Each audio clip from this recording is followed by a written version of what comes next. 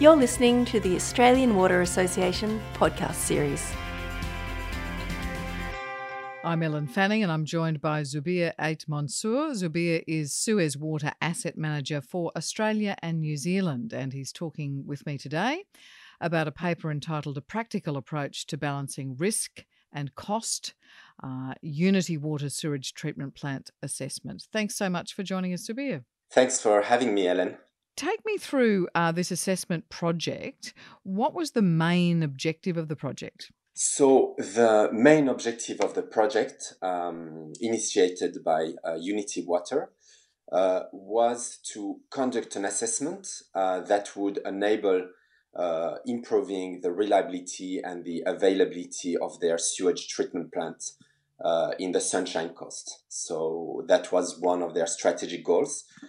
So this project was intended to help them achieve that. And you note in the paper that reliability and availability were very much the goal of the project, but you were also looking at cost, weren't you? Yeah, definitely. Actually, behind reliability and availability, the overall objective of this exercise was really to help them mitigate risks, mainly compliance risk, and identify opportunities to reduce their cost, their total cost.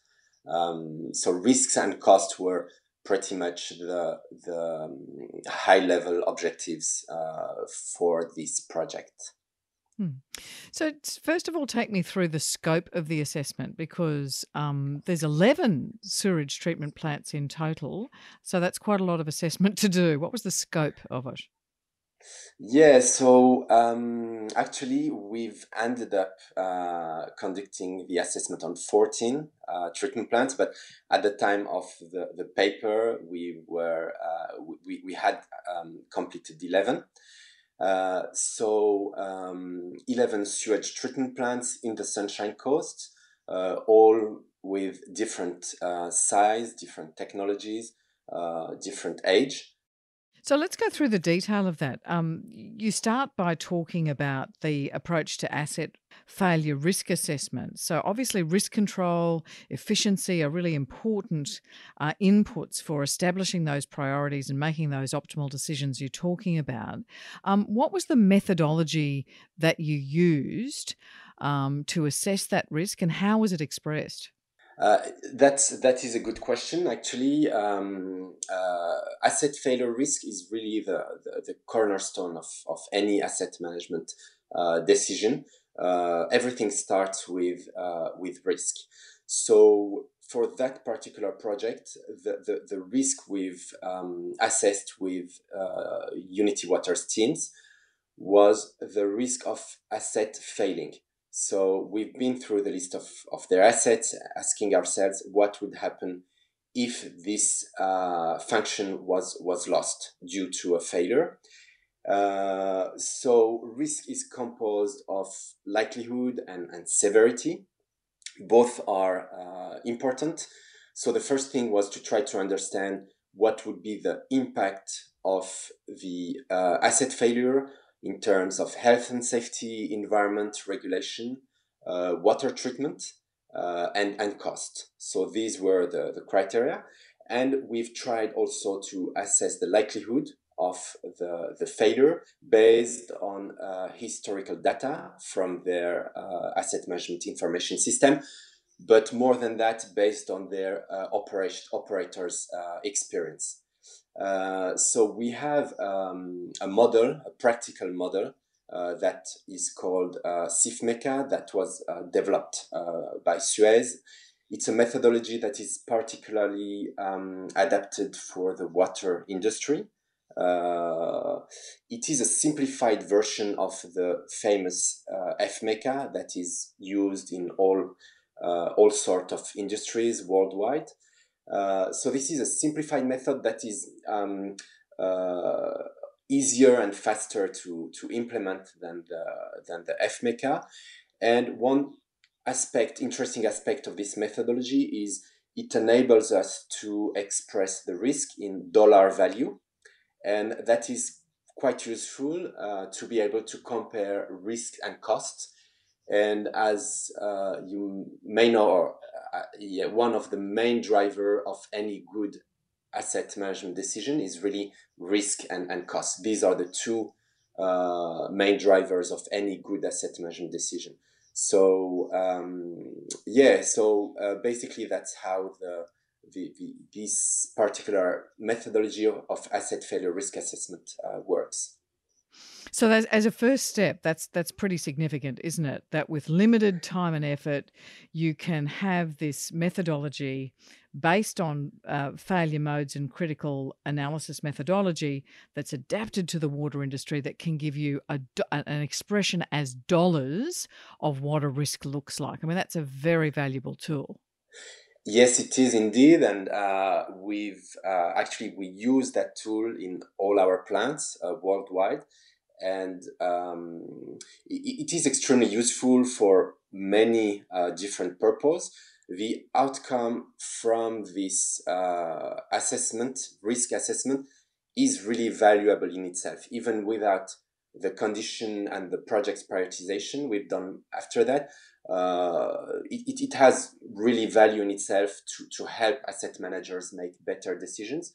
So that assessment can feed many different processes. It can help make decisions regarding critical spare parts. It can drive preventative maintenance optimizations. It can help prioritize renewals and improvement projects. It can also be useful to justify some projects to feed some business case, the business case process. So yeah, there's a lot of things we can do with the outcome of this asset failure risk assessment. Definitely, that is an extremely valuable outcome. And an important aspect of that is that this is really this process really requires to work closely with the operation and maintenance people. So we've done that with Unitywater's O&M staff, and we've been lucky because Unitywater have very knowledgeable and very experienced technicians and operators in their plants. And usually the more experienced and the more knowledgeable the O&M staff, the better the outcome. So with Unitywater's team, we have been really lucky, and we had great people, and that led to a very high quality outcome. And to what extent then, once you have that sort of information about risk, does that really drive your approach to asset condition assessment? Because you write in the paper, all right, well, a risk-based approach means you can focus obviously on the assets with the highest risks, but you can also use that data, surely, as you describe, to get this sort of multi-level approach where the higher the risk, that drives a more detailed assessment. So it drives the next level of what you're doing. Yes, indeed. Actually, the risk is an important input to define your asset condition monitoring plan. The thing with condition monitoring is it has a cost, actually, and condition assessment can be an expensive thing to do, as any utility knows too well. So the key to get value from any condition assessment is really to be able to distinguish assets that deserve being monitored in terms of condition closely from assets that don't really matter. Low risk assets, low value assets that are not worth the cost of condition assessment. So asset failure risk helps us make that distinction, and helps us identify the different level of condition assessment to apply to any asset. Some assets might not deserve to be monitored at all because the risk of the failure would be extremely low. It would, for example, have no impact whatsoever to the operation and be an inexpensive repair. So in that case, we might not spend our limited resources in trying to monitor the condition of these low risk, low value assets. At the opposite, you can have high risk, high value assets that would deserve a lot of attention, maybe even continuous monitoring, to try to detect any deviation from their normal condition and try to prevent failures and try to plan projects before the condition gets too bad. And finally, you sort of list the project prioritization, health and safety being at the top, second priority being compliance, and the third priority being efficiency to reduce life cycle costs. But what was interesting was obviously within a given category, you're going to have to prioritize individual projects, and you came up with a value for money ratio for doing that. Just talk us through that.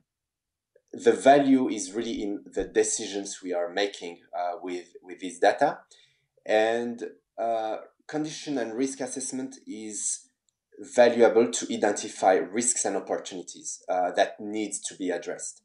So in that case, we've identified something like close to 200 actions and projects to address risks and opportunities, and we had to come up with a process to prioritize. We couldn't start all these projects at the same time.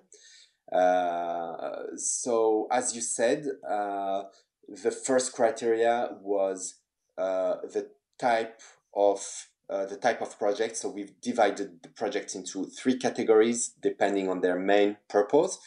The highest priorities were given to the health and safety risks that were above tolerance.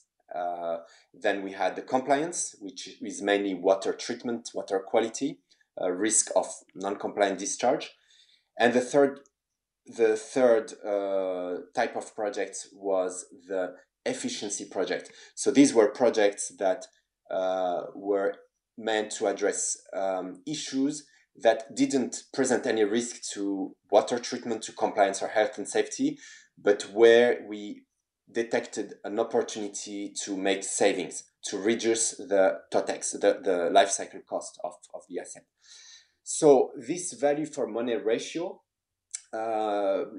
as we've discussed before, the ability to express the risk in dollar value opens the door to be able to simply compare risks and costs in the same equation. So this value for money ratio would look at the project expected impact on the compliance risk expressed in dollars per year, plus the expected project impact on the TOTEX of the asset, on the annualized TOTEX, also expressed in dollar per year. So the sum of these 2 expected impact would be then divided by the capex required to implement the project, and that is the value for money ratio. That really gives you a sense of how much value do you get for each dollar invested in the project, and the value there is risk reduction and efficiency. So that's what this indicative value for money ratio gives us. Wonderful. That's a fascinating way to make sense of all that complexity and allow utility managers to really make optimal decisions, about reliability, availability, compliance and cost. Thank you so much for taking us through the detail. Zoubir Ait Mansour is Suez Water's Asset Manager for Australia and New Zealand. Thank you so much. Thank you.